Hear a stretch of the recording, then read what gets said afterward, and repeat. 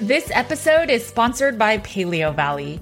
Paleo Valley's meat sticks have been a lifesaver during this hot summer. Since they're shelf stable, I always have 3 Paleo Valley meat sticks in my bag at all times. It's also been perfect for my boys' lunch boxes. I love Paleo Valley's grass-finished beef sticks and pasture-raised turkey sticks because they support U.S. family farmers that focus on regenerative agriculture. These meat sticks are from animals that have never been fed grains, soy, corn, or GMOs, and have never been given antibiotics. The spices in these meat sticks are also 100% organic. The sticks come in 5 different flavors, and my favorite is the original beef stick, and my boys love the teriyaki beef sticks and the original pasture-raised turkey stick. Paleo Valley's meat sticks are a perfect snack and frankly a great value without skimping on quality. Each stick is about $2 with our discount code, and it comes in a 10-pack bag. Make sure to support this podcast and head over to paleovalley.com/CATG and use code CATG to get 15% off your first order. Thanks for listening and supporting the Cutting Against the Grain podcast.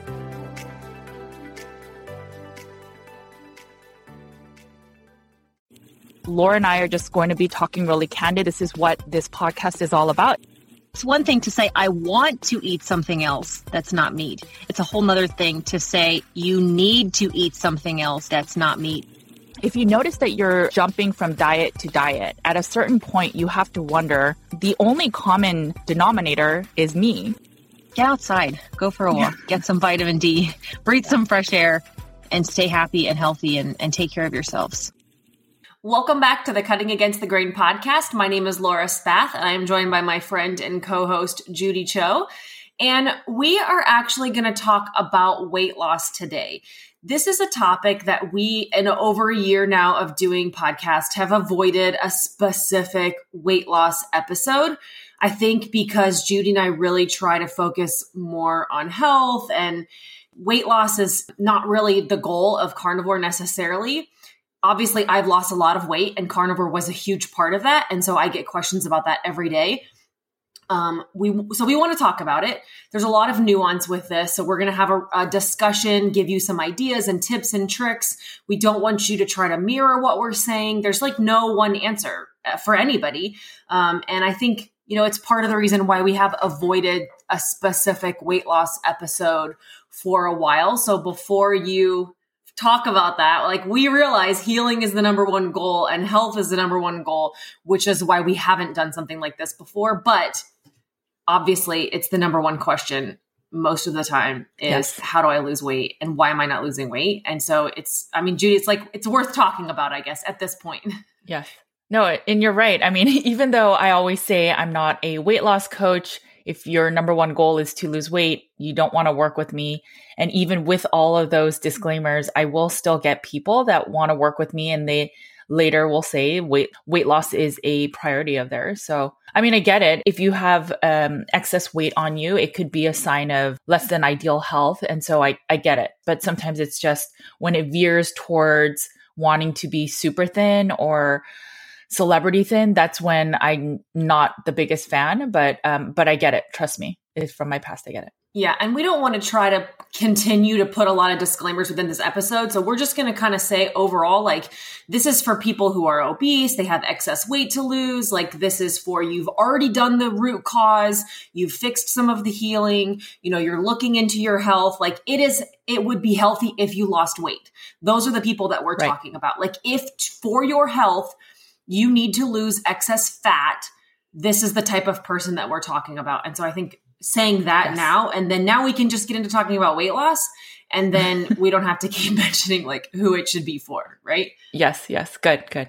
Yeah, I think that's important. So I think the other thing that's hard is that people want what are the top 3 steps to lose weight? Like, give me a top 10 model plan. It's why coaching groups are so popular, or like meal plans. That's why things like South Beach Diet and Weight Watchers, and like, people want answers. They want simple specifics, how-to plans. Just look at Weight Watchers is I can eat whatever I want as long as it doesn't hit this number of points. And that's super simple and clear and understandable. And South Beach is like, you get these little containers and eat only in these container sizes at this time of day, and you will lose weight. Even keto gives you exact ratios and more specific metrics that make it easier. And I think because carnivore is not marketed as this like weight loss diet, there's not really the same, here's your 5 steps on how to lose weight on carnivore.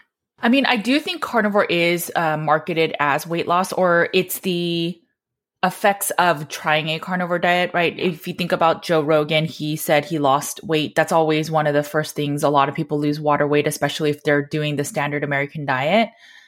I mean, I do. That's why I'm here, right? Is I talk about my weight loss. And that's my message for sure, is that it is a weight loss tool. There are some people that have tried to maybe put parameters or steps to lose weight. And I think some of that has been eat a certain amount of meat a day. But I think it goes back to whatever has worked in the past with other diets in terms of maybe understanding macros, understanding calories, and then understanding that if you eat an excess of calories, you will gain weight. And it doesn't matter if there is no carbs in the diet, you can still gain weight. If you are needing to lose weight, then I do recommend actually considering your macros in the beginning. An account named Critical Carnivore has a macro calculator for carnivores where you can just sort of figure out how many grams of protein and how many grams of fat you want to eat. So that is something you may want to consider. If you're under eating for such a long time, it won't be ideal for thyroids and hormone.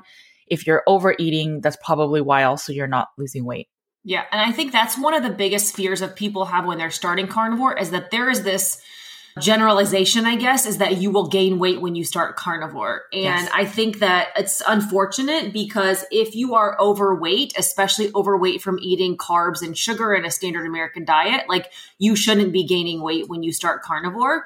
And obviously that's a generalization, but if you have 100 pounds to lose and you cut out the standard junk food, processed food diet, and you instantly go carnivore, there is zero reason why you should be gaining weight.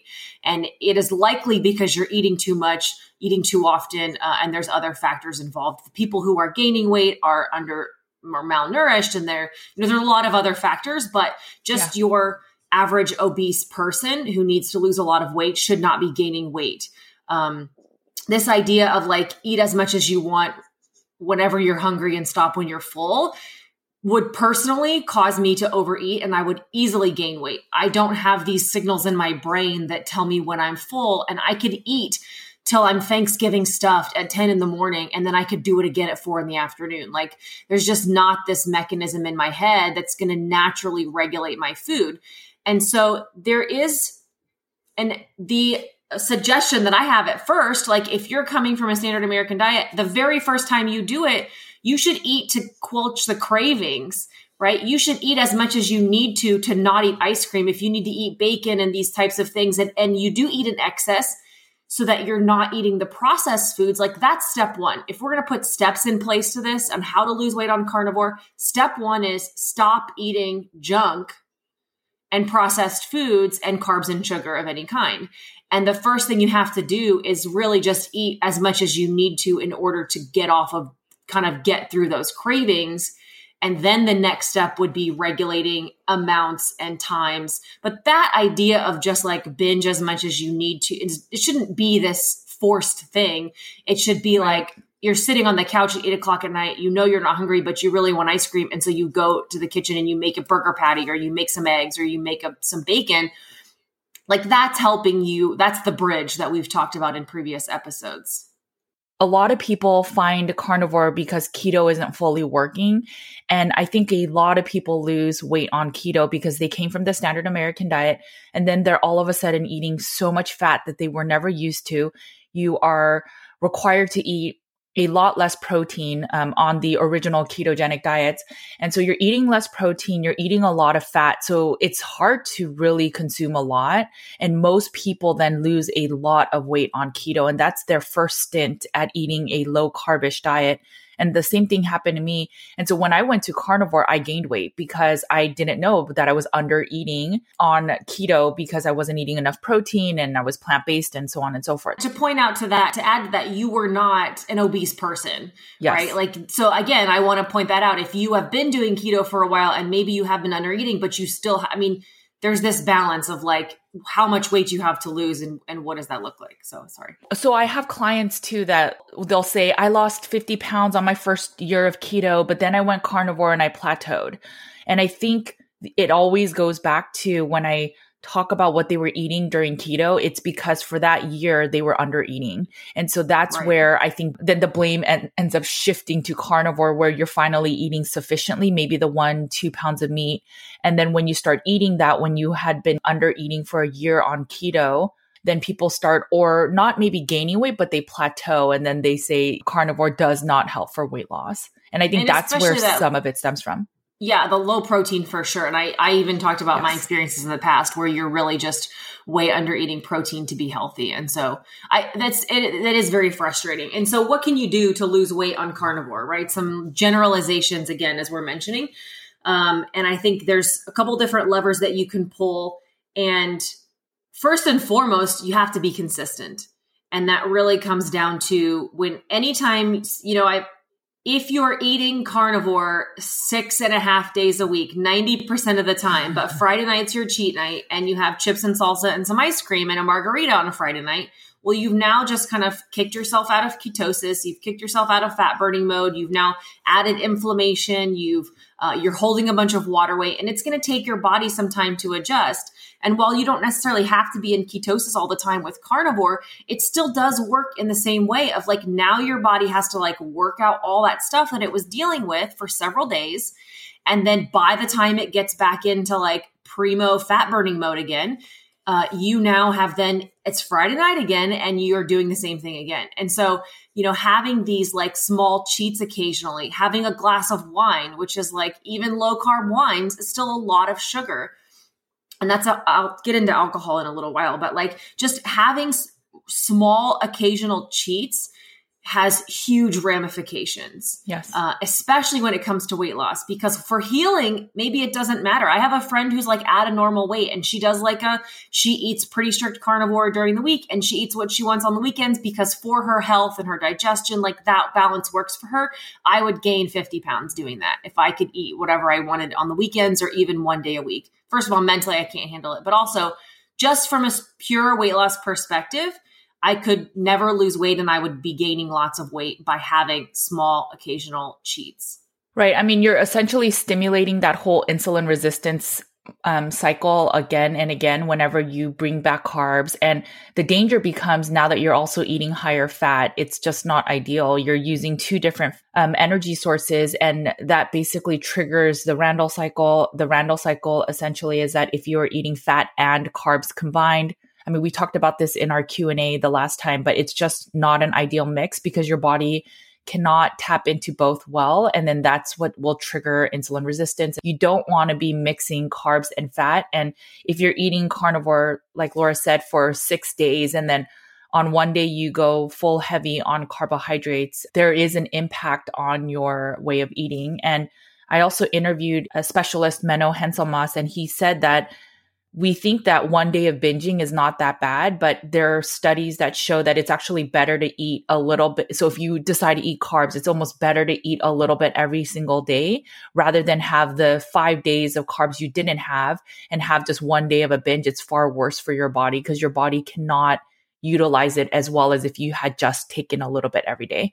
And like people look at, in the bodybuilding world or in the calories in, calories out, like you and I agree, calories matter. And I do think that's a part of the problem. Like people on carnivore are either often way under eating because of the satiety and they can't really eat a lot in one sitting. So a lot of people, especially women, are under eating. And then the other camp of people like really can overeat. Like you're eating this high fatty meat and you're eating multiple times a day. Well, then when you look at the sum of your day, like calories still matter. But in this like bodybuilding calories in, calories out world, they're looking at the sum total of calories for the week. And you have this cheat day and like, well, I'm still balanced on my calories for the week. And if all you're focusing on is calories, then that might be fine. But when you're switching from high fat to no fat to carbs to sugar, and like you said, your fuel sources of like burning fat versus burning sugar, you've completely ruined that entire cycle. And it doesn't, yes, the calories matter, but like you've almost made it way worse because you're changing up your fuel source in the middle of that. And so it is it does have more to do than just calories when you're not consistent. Yes. Yes. I think the other thing, so it's like definitely adjusting. Consistency has to be number one, has to be. If you just really can't find yourself being consistent like that, like go listen to the episode we did with Dr. Sives, or like address the mental side of things. But from a weight loss perspective, physically, like you have to be consistent in order for this to work. After you've been consistent, then there's a couple things that you can evaluate, and that's how much are you eating and how often are you eating. And for me personally, how often am I eating is way easier to regulate with weight loss, especially than how much am I eating. I can't really control how much I'm eating personally. And so for me, adjusting how often I'm eating is very easy to do. And the number one thing that I think anybody needs to do when they're trying to lose weight on carnivore is cut out 100% of snacking. Like it's gone. Yes. No snacking whatsoever at all. I noticed for myself whenever I cut out all the snacks, and when I say snacks, I mean pork rinds, the beef jerkies, cheese, and things that are away from your meal. And you just think, oh, they're carnivore or they're in the meat animal kingdom and it's okay. But I noticed that, or I'll gain a little bit of weight. I can just tell it with my pants being tighter. And if I don't do that and I stick to just meat only 2 meals a day, I notice that I lean out. So it's a huge thing. I think it affects two things. It affects your appetite, or it affects the biggest thing is obviously it's way more calories than you need, and it adds up very quickly. Like 1 square of Tillamook sharp cheddar cheese is like 120 calories. I could eat a lot of those in a day, just having them, spread out throughout the day. That's really easy for me to do. The other thing is that it drastically affects your appetite. And so if you find like meat doesn't sound good to me, I'm not hungry at my meals, I can't really eat a lot, so you don't eat a lot of lunch, you're having an afternoon snack, well then dinner doesn't meat, a big, huge hunk of meat doesn't really sound good for dinner. I would almost blame that on the snacking. Like snacky or meat at my meals doesn't really sound good to me if I've been having a bunch of snacks throughout the day. I just don't really have an appetite for like a big piece of meat. And so I think that's kind of the two damages that snacking does is yes, the excess calories and then also the appetite change. And I don't know if you can even say 2 more, but it's that insulin spike. It's then you're really not ever giving your body a break from that up and down of a sugar rush. You can have an insulin trigger even if you're eating just meat and protein. And that is why a ketogenic diet, they recommend lower protein because there is an insulin spike. And so if you're eating a lot of lean meats, you'll have much more insulin spikes, which will then make you hungry. The other thing I would say, and I'm sure people are going to hate me for this, but is with the snacking, I think that also includes cream. A lot of people with their morning coffee, they love adding cream and we think, well, fat is good for us.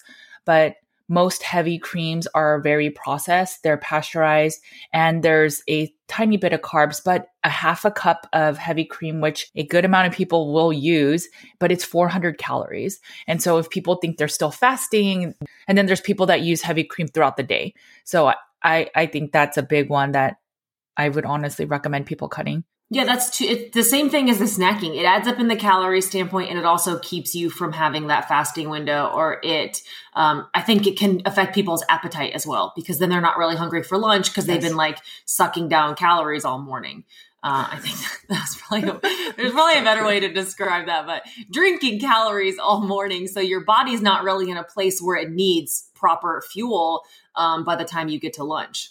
I had a client that would say, I fast all day long. I cannot lose weight on carnivore. I do 1 meal a day and I am not losing any weight. And we did her macros. And so all day long, she was sipping on heavy cream coffee until her 1 meal. And when we saw how many calories she was getting from that heavy cream coffee, it was a lot. I think it was close to 800 calories. And it was like, no wonder I'm not losing weight. And the other thing that I don't like about heavy cream is because it's high fat, a lot of people will use that as their fat source and say, I am 80% fat or I am 75% fat. But I do think dairy is a little bit more insulinogenic. I don't think it raises your ketones as much. And there is a difference in fat from butter versus if you get it from heavy cream, which I think, again, is very pasteurized and processed. A lot of them are homogenized. I think it's better if you get your fat from the meats. And if you can't tolerate fatty cuts of meat like ribeye and pork belly or bacon, then maybe butter. But I don't think having heavy cream and half are the best way to get fat. Yeah. And I think I do think it's one of the biggest problems that people have when it comes to weight loss stalls is that exact thing, is too much heavy cream within their day. And kind of along those lines, it's like regulating your mealtime. And I think for weight loss, there's exceptions to this, but most people need to be eating 2 meals a day when you're trying to lose weight. I think that I was one of the exceptions to that. There's exceptions, people who've had stomach surgeries and things, maybe they need to be eating 3 meals a day, and you need to make sure you're eating an adequate amount. For women, most women cannot eat enough in one sitting to be able to do OMAD, which is 1 meal a day. I was one of those exceptions because I was coming straight from a standard American diet, and I could eat a lot of volume in one sitting, that I was getting adequate enough calories for a while in the beginning, like the first 9 months or so. I was getting adequate calories in one sitting for that to be enough for me for the entire day. Lately, I can't eat that much in one sitting anymore. I get full too fast. And so I even now need to be doing 2 meals a day. But it's a very rare person that needs to be eating more than 2 meals a day, and cutting down to just 2 meals, honestly, as close together as possible. I would start out originally at like eating at 11 and 5 p.m. And then the next thing it was like 12 and 4 p.m., like kind of working my way down to trying to have, I think eventually I ended up eating at like 10 a.m. and 2 p.m. for a long time when I was doing weight loss, and having those 2 meals slightly close together, not a breakfast and dinner is kind of my point, but having like a breakfast and lunch or a lunch and dinner, and really sticking to those exact 2 meals, not eating all the way in between them, but having 2 very specific meals semi-close together is ideal first step for weight loss and intermittent fasting. Yeah, I agree. I think if you do the 2 meals right next to each other, so breakfast, lunch, or dinner, then you end up fasting about at least 16 hours, but sometimes it's 18 hours, and it's pretty good. And if you aren't snacking in between, you probably won't be that hungry for the second meal. And so one meal will typically be larger than the other. Some people, if they break their intermittent fast with a larger meal, they won't feel as well. So then they'll do the smaller meal, kind of wake up the appetite, and then their second meal will be larger. These things, it'll really depend on the person, but I am a fan of 2 meals a day. And depending again on circumstances, maybe it's 3 small meals or 4 or 5 if you are new to this and you don't have a gallbladder or something like that. Because every time you eat, it's putting stress on your digestive system. And if you only eat one time, and let's say you don't have enough hydrochloric acid and you don't take digestive enzymes, well, you only have one time then to absorb your nutrients. So ideally, you want to eat several times to get several times of allowing your digestive system to have the chance to absorb nutrients. And also, it's just less stress on the body of, here's all this food that's coming into your system. Now make sure to have the best digestive process there to be able to break down and absorb and then utilize all these nutrients coming in. And most people that come to carnivore do not have that type of digestive system.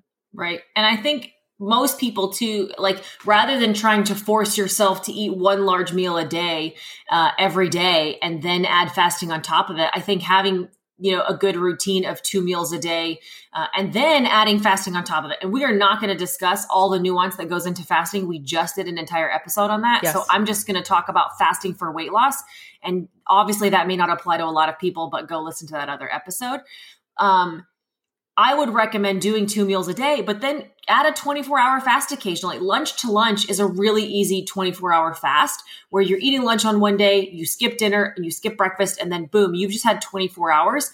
But you don't have to do that every single day if you're not able to eat enough in one sitting. My husband still to this day can eat enough in one sitting where he prefers to do 1 meal a day because he can sit down and eat a massive amount of food in one sitting. It's just not something that most people can do. I think that first step is doing that 24-hour fast for weight loss. Maybe then you work it out to a 36 hours. And then depending on where you are in your journey, I really, truly do think an occasional 48-hour fast, when you are in a good place for that, is the best tool for weight loss. For my weight loss journey personally, I have not seen a lot of benefit in going beyond 48 hours. And I also have not seen benefit in doing them too often. And so go listen to that other episode, but a well-placed 48-hour fast when you're in a good place for it is a really powerful tool for weight loss. I agree. And I'm not going to add much more to that since we did a very long episode on fasting. But I do think fasting has a lot of benefits, and including if you want to lose weight. I know that one thing that people do struggle with is, let's say they track their macros, and they'll do that with me because I'm just trying to understand if they have thyroid imbalances, if they're losing their hair, they're stalling in their weight, what are they eating every single day? They're struggling with all of these things. And a lot of people I'll find is that either they're eating a lot of the heavy cream, they're eating a lot of processed dairy as their fats, and maybe that's causing them to stall in their weight. And then sometimes it's that they're under eating. I have a lot of older women clients that under eat. So they say they eat maybe 6 ounces in one meal, and they say it's so difficult to eat much more than that. And so they're consistently under eating. And when I ask them to maybe eat 1,700 calories, 1,800 calories, there's a good amount of people that say they gain weight just from that. And I think it's because they've been under eating for most of their lives. And then when they start eating a sufficient amount, they will naturally gain a little bit of weight. And again, these probably aren't the people that are very, very obese. For these people, they may have to do something like reverse dieting or allow that they gain weight for a while. And maybe they have to eat a little bit more. So if their maintenance weight is at 1,700, or we want to get that into 1,700 or 1,800 calories, to have a good metabolic health function where their thyroid is good, they're sleeping through the night, normal stools, etc. But in order to get there, some people need to actually eat more. So maybe they have to end up eating 2,000 calories every single day. And that's that whole reverse dieting where essentially you have to speed up your metabolism, get it used to eating about 2,000 calories. And then you could cut back down to the calories that you're supposed to eat, which is about 17, 18 for normal hormone function and thyroid function. But a lot of women do not want to do it. Yeah, it's really hard. I know my mom will tell me like, you know, when I'm kind of evaluating with her, like what she's eating and what she's doing, she's like, well, I had a burger patty and it had cheese and bacon on it and I'm so full. And that was her only meal for the day. Well, that's like 12 ounces of ground beef and cheese and bacon. And maybe she had an extra side of bacon or something. Like that's just, it's just nowhere near enough for her. And it definitely has caused her some issues over the years. And so we try to adjust, but that's a big part of it. Like you have to know, you can leverage how often you eat. Biggest thing of weight loss. But knowing how much you're eating and exactly how many calories that is so key. That's why we really have shifted this narrative of talking about pounds of meat anymore. And really, I'm proud of this community, to be honest, where I don't really hear people talking about that anymore. And it's a big transition that's happened where people are not really recommending you are eating a certain number of pounds of meat a day anymore, mainly because the calories in that vary so drastically. Sure. This is the other second huge lever is how much are you eating? And you have to know that. And until you actually know, you don't know it. Are you under eating or are you overeating? And so that's why it's not fun. I don't like tracking, which is why I use the how often am I eating lever 90% of the time.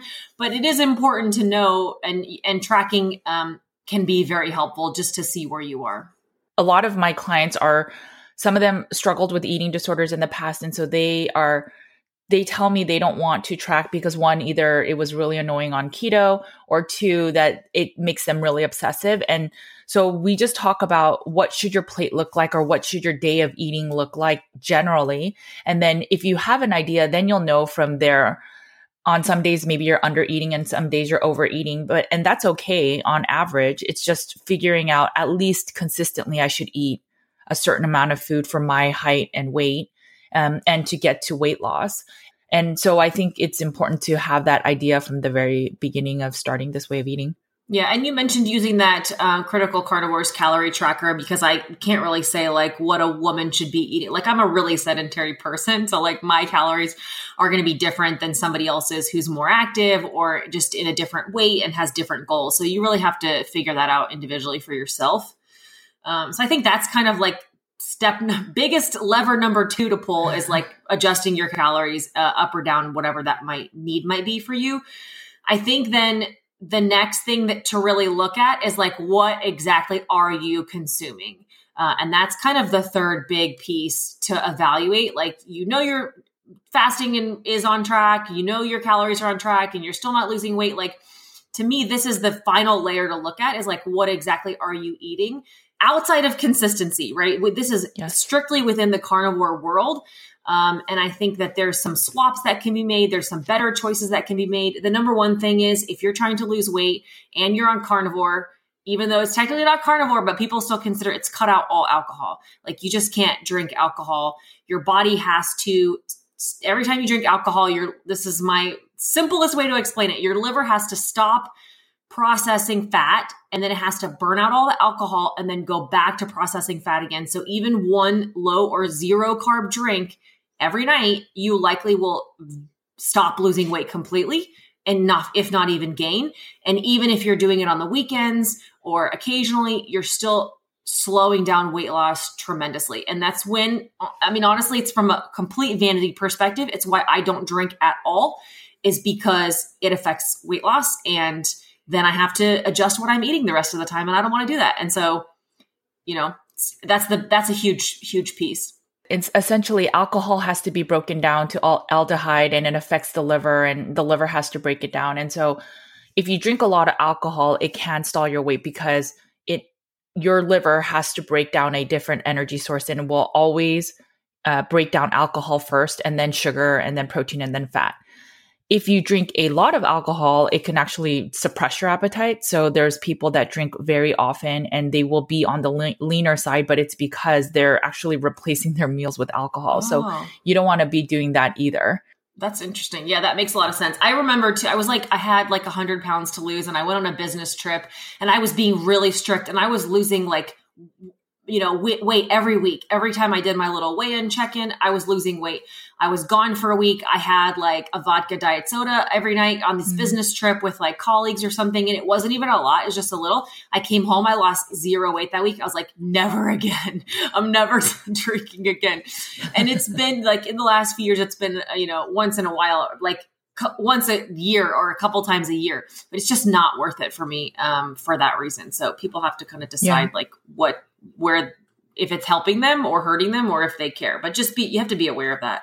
I have clients that are stalling in weight and then later on they'll tell me that they have a glass of wine every night or they have some type of drink every night. And that's likely why they're stalling. And then there's the other flip side where they drink a lot, and they're heavy drinkers. And those people just don't have as much of an appetite for food in general. Yeah. I think we also talked too about cutting out some more of like the processed meats and the deli meats and stuff like that. But what's interesting is that when I cut out snacking, those things naturally get cut out. Like, am I eating too much cheese? Am I eating too many pepperonis? All the foods in carnivore, the pork rinds that tend to make me not lose weight are the snacky foods. And so it's interesting that when I'm cutting out this, I don't want to sit at my dinner table and eat pepperonis and cheese and pork rinds. Like that's what I get at 10 o'clock at night, watching TV or something. So when I cut out the snacking, a lot of those other foods that might be causing a stall for you, are likely included in that. Adding on to that, if you are struggling with finding satiety with your appetite, you're always grazing. If you cut out the snacks and then you cut out a lot of the processed foods and then you just decide in this meal, I'm just going to have one type of meat.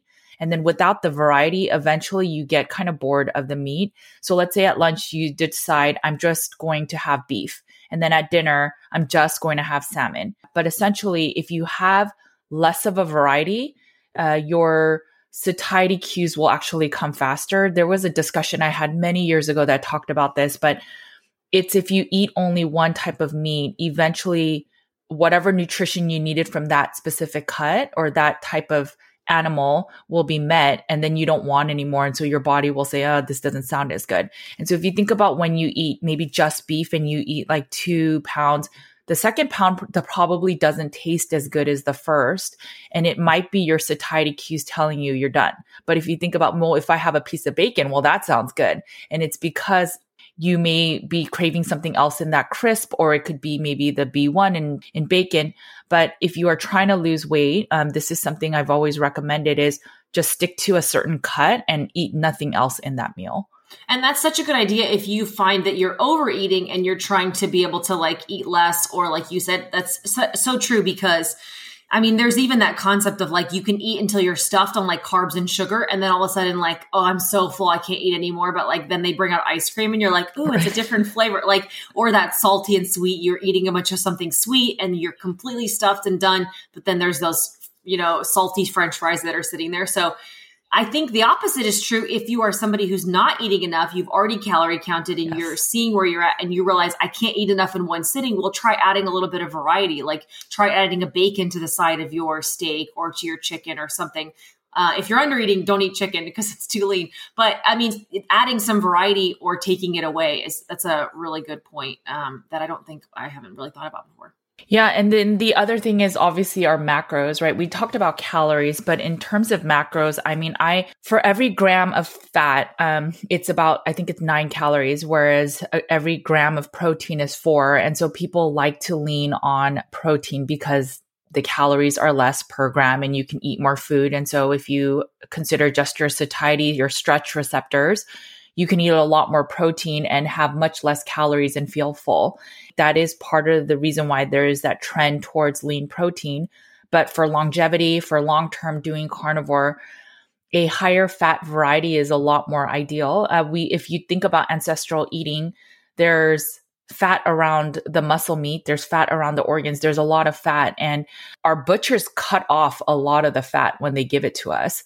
And I really think that adding higher fat seems scary at first, but you can play with your macros and then go into that calculator and look at the calories and play with some of the macros. But you really want to get to 65, 70% fat in terms of total calories. Your fat grams should then be higher than your protein grams. And for most of my clients that are eating this way long term, eating the higher fat variety makes them feel more satiated and healthy. And what I look at again is hormones, thyroid, sleeping through the night, and just general wellness, or having just a ribeye and you don't really need to add much fat to it, or having more egg yolks and not just the egg whites, or having strips of bacon. And that way of eating I've seen to be the most sustainable. And a ribeye naturally, obviously marbling, it's so hard to know with meat because marbling changes so much in the excess fat, but a typical ribeye is about 70% fat to calories, percent to calories. So 70% fat and 30% protein, which is pretty ideal for what a lot of people need. Obviously, they're more expensive. But if you look at something like 70-30 ground beef, that's not a fat to protein ratio, right? So you're not actually getting, that's not the same. The 70-30 ground beef is not the same as what I just said of a 70-30 ribeye. Ground beef is extremely lean. Most people drain the fat, but even if you don't drain the fat, ground beef is still really, really lean. And so those are things to mention as well. I will say this as a counter. There was a phase of people a while ago who were eating raw fat or like this really, really high fat. When Judy says high fat, she says she's talking like 70%. We're not going into like the 80-90% that maybe you would use for healing. At that high level of fat of like 80-90% fat, most people don't feel actually full. Like I need volume of food in my stomach, especially in the beginning in order to feel full, which is why having something like higher protein was helpful. But to make it taste good, and then for that longer satiety after my meal, I like to incorporate that fat. I tend to be in that 60 to 70% fat to protein ratio is really my sweet spot. Any lower than that, and I really just don't enjoy my meals. Like sitting there eating any type of chicken or eat any type of lean beef without any added fat on it. Personally, I just don't feel a lot of enjoyment from it. And you can get to 80% fat, but if you eat the sufficient amount of proteins, your calorie consumption will be very high. And so the only way then to get to 80% is you would have to dramatically drop your protein, and that is not ideal. That's where I ended up with the more 70%, but some people may have to get to 80 just to be in ketosis. But again, either they have to sacrifice their protein or they will eat a lot more calories. Yeah. And, I mean, as much as we say in the carnivore world, ketosis doesn't matter. I even said that earlier in this episode that we're recording, but for weight loss, like it kind of does matter more. It's not that you need these sky high ketones. So I think that was more the point I was trying to make earlier, and I didn't say it well, but it's not that higher ketones isn't always necessarily the goal. Like you don't have to have these therapeutic level of ketones, but being in ketosis in general is effective for weight loss. And so if you kind of do have to be in ketosis, if you're wanting to lose weight, especially lose a lot of weight. If you're not eating carbs and your blood sugar is in the 80s and 90s, but your ketones aren't really there, it's only at 0.1 every morning, then you're not really tapping into glucose and you're not really tapping into your fatty acids. And if your energy is low, that's why. So you're going to have to switch your macros up, and that's the best way you will feel more energy. If I wake up and I'm dragging one morning, I know that I didn't eat enough fat. And so I'll switch my lever and I'll eat more fat the next day to make sure that I'm back in a higher state of ketosis. And it's not that like I track every day. I don't do that at all, but I can tell now being so many years into this way of eating. And I'm almost the opposite where like, if I'm in that same position and I'm, my ketones aren't high enough and my blood sugar is a little high, like then I go, oh, I need to take a break. I need to fast. Like, so rather than worrying about macros. So again, there's not a simple steps for this, but those are two huge things that you can vary because yes, the ketosis and the weight loss and those things are going to matter, but those are two very different levers that you can pull where Judy is going to add more fats and she's going to adjust what she's eating. And I want to adjust how often I'm eating. And so it's like, well, I'm going to skip lunch today and then let my body take a break and kind of build up some ketones. And then by dinner time, I'm going to be feeling great and like really back feeling good. And then usually that carries over for a few days. So it's not something I do, every day at all, but that's my lever instead of, Judy's is very different. Yeah. And I think the point is that when something isn't working and you're not feeling well, that should be your indication that something needs to change. And the change is normally not that you need carbs. I mean, it's not essential, but it might be something within the diet that needs to change. And it's just something to consider.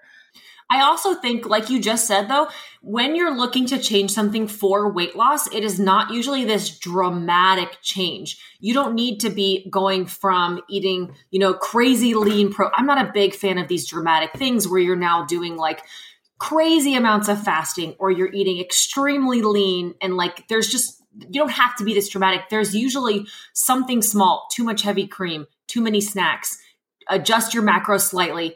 Give yourself some time and keep the consistency is really the key to the weight loss. Like really just pushing those goals a little, slightly making adjustments. It goes back to your being consistent, but I want to bring up one more tip before we close. But weight loss, if you want true weight loss, it's taking that time and being consistent.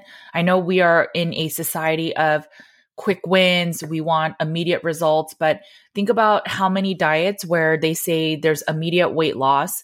And then most people in less than 1 year or 2 years, they gain most of their weight back. And so it doesn't matter if you lose weight in 1 year, but you gain it all back. And what you really want to find is that sustainability. And so when I see the fads of really lean protein or the PSMF or to do the alternate day fasting very long term, I think of, my measure is, can you do this until you're the age of 90? And if you can't, you're going to have to find a lever that's more realistic that you can do on a day-to-day basis that will help you maintain your weight. And if you can't do it with whatever you're using now, then it's probably not an ideal tool for the long term. Maybe you're getting ready for a wedding and you need a quick weight loss, maybe, but otherwise these tools are not that sustainable and you just need to figure out what will make sense for you to keep the weight off long term. I was a very impatient person. I lost my weight very fast because I did things to that extreme level. And I often say, like, I don't know if that was the right way or not, but I just like Judy said, it was not sustainable for me long term. And it's not something that I could keep up with.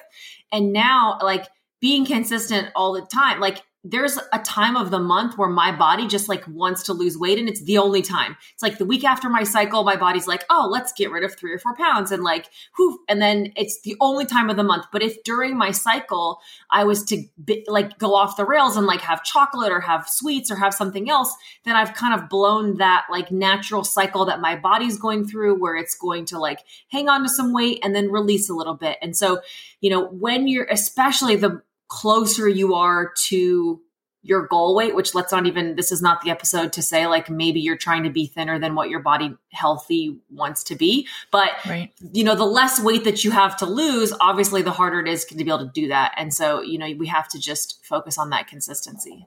One last tip I wanted to bring up is I think Amber O'Hearn and Siobhan Huggins brought this up a long time ago, but they mentioned that when you eat your first meal and you're cutting into the steak, they recommend actually trying to eat the fat first. So eat the fattiest cut so that your body thinks that the first energy source is fat. And then you can eat the leaner parts of the meat at the end or the middle to end of your meal. And the reason is that if you eat protein first and there's no fat on it, your body will then have to stimulate gluconeogenesis to break down the meat for energy. But if you eat chunks of fat or the fattier parts of your meat first. So if you think about the ribeye, eating the ribeye cap first and eating that area first, then your body will think more fats are coming in and it's a greater energy source.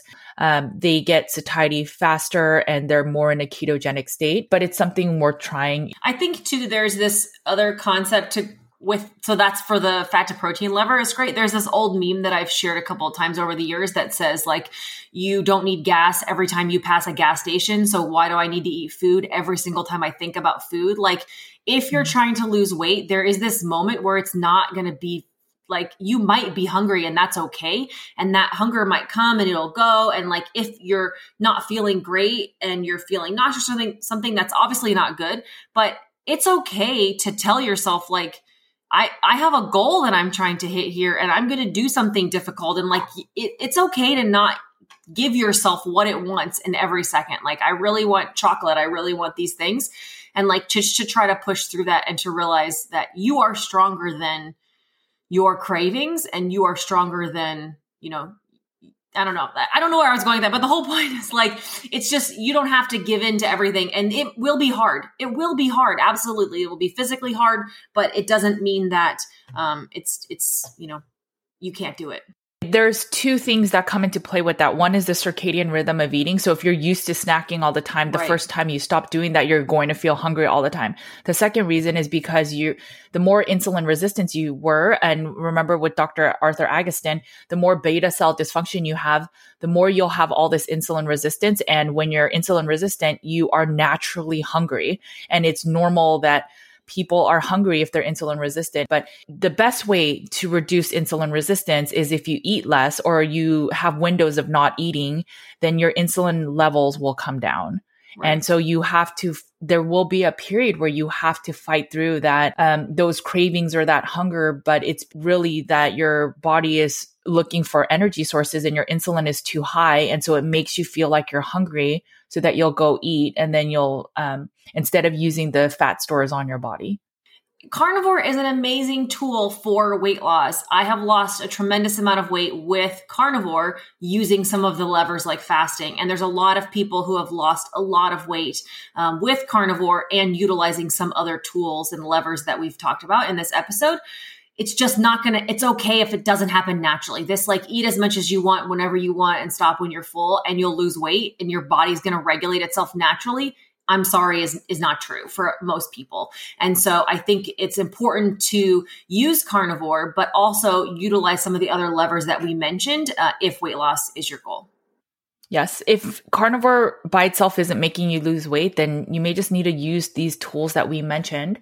My body has changed a lot where I think I have a lot more muscle mass and I could see it in the way my clothes fit. I haven't necessarily lost weight on this way of eating, but my weight has maintained, my mental health has healed, but I definitely have added muscle mass to my body. Let's go back to healing. Let's have healing be your main focus, but I get it. Trust me, I more than anybody know. like where our head is at when it comes to weight loss. And so it still is possible. You don't have to go to a juice fast or do something radical and crazy. You can lose weight in a healthy way. And I think carnivore is the way to do that. A lot of our weight gain is when we have insulin resistance. And one of the best ways to have a low anti-inflammatory diet and also to reduce insulin is a meat-only carnivore diet. Absolutely. Thanks for tuning in to the Cutting Against the Grain podcast. If you enjoyed this episode, please make sure to share and leave us a review and leave any comments and questions on Apple Podcasts. We will read and answer your questions and comments on an upcoming podcast episode. This also helps us to share our real talk with more community members. You can also find me on my other podcast, Nutrition with Judy, on all podcast channels. You can also follow my content on Nutrition with Judy's Instagram, YouTube, Facebook, and Twitter. You can find Carnivore Cure in paperback, ebook, and audio on Amazon. I also have a blog post and weekly newsletter with nutrition and wellness updates. You can sign up at nutritionwithjudy.com. You can find Laura on Instagram at Laura E. Spath. You can follow along on her daily stories and see some of her funny skits. You can also find Laura on her YouTube channel where she shares tips on living a meat-based lifestyle. If you're wondering how much meat to eat in a day, week, or month, Laura has you covered. She also shares how to make a perfect sear on a steak and how extended fasting looks like in real life. You can find her YouTube channel by searching Laura Spath. Thanks again for listening to the Cutting Against the Grain podcast. And remember, make sure to cut against the grain.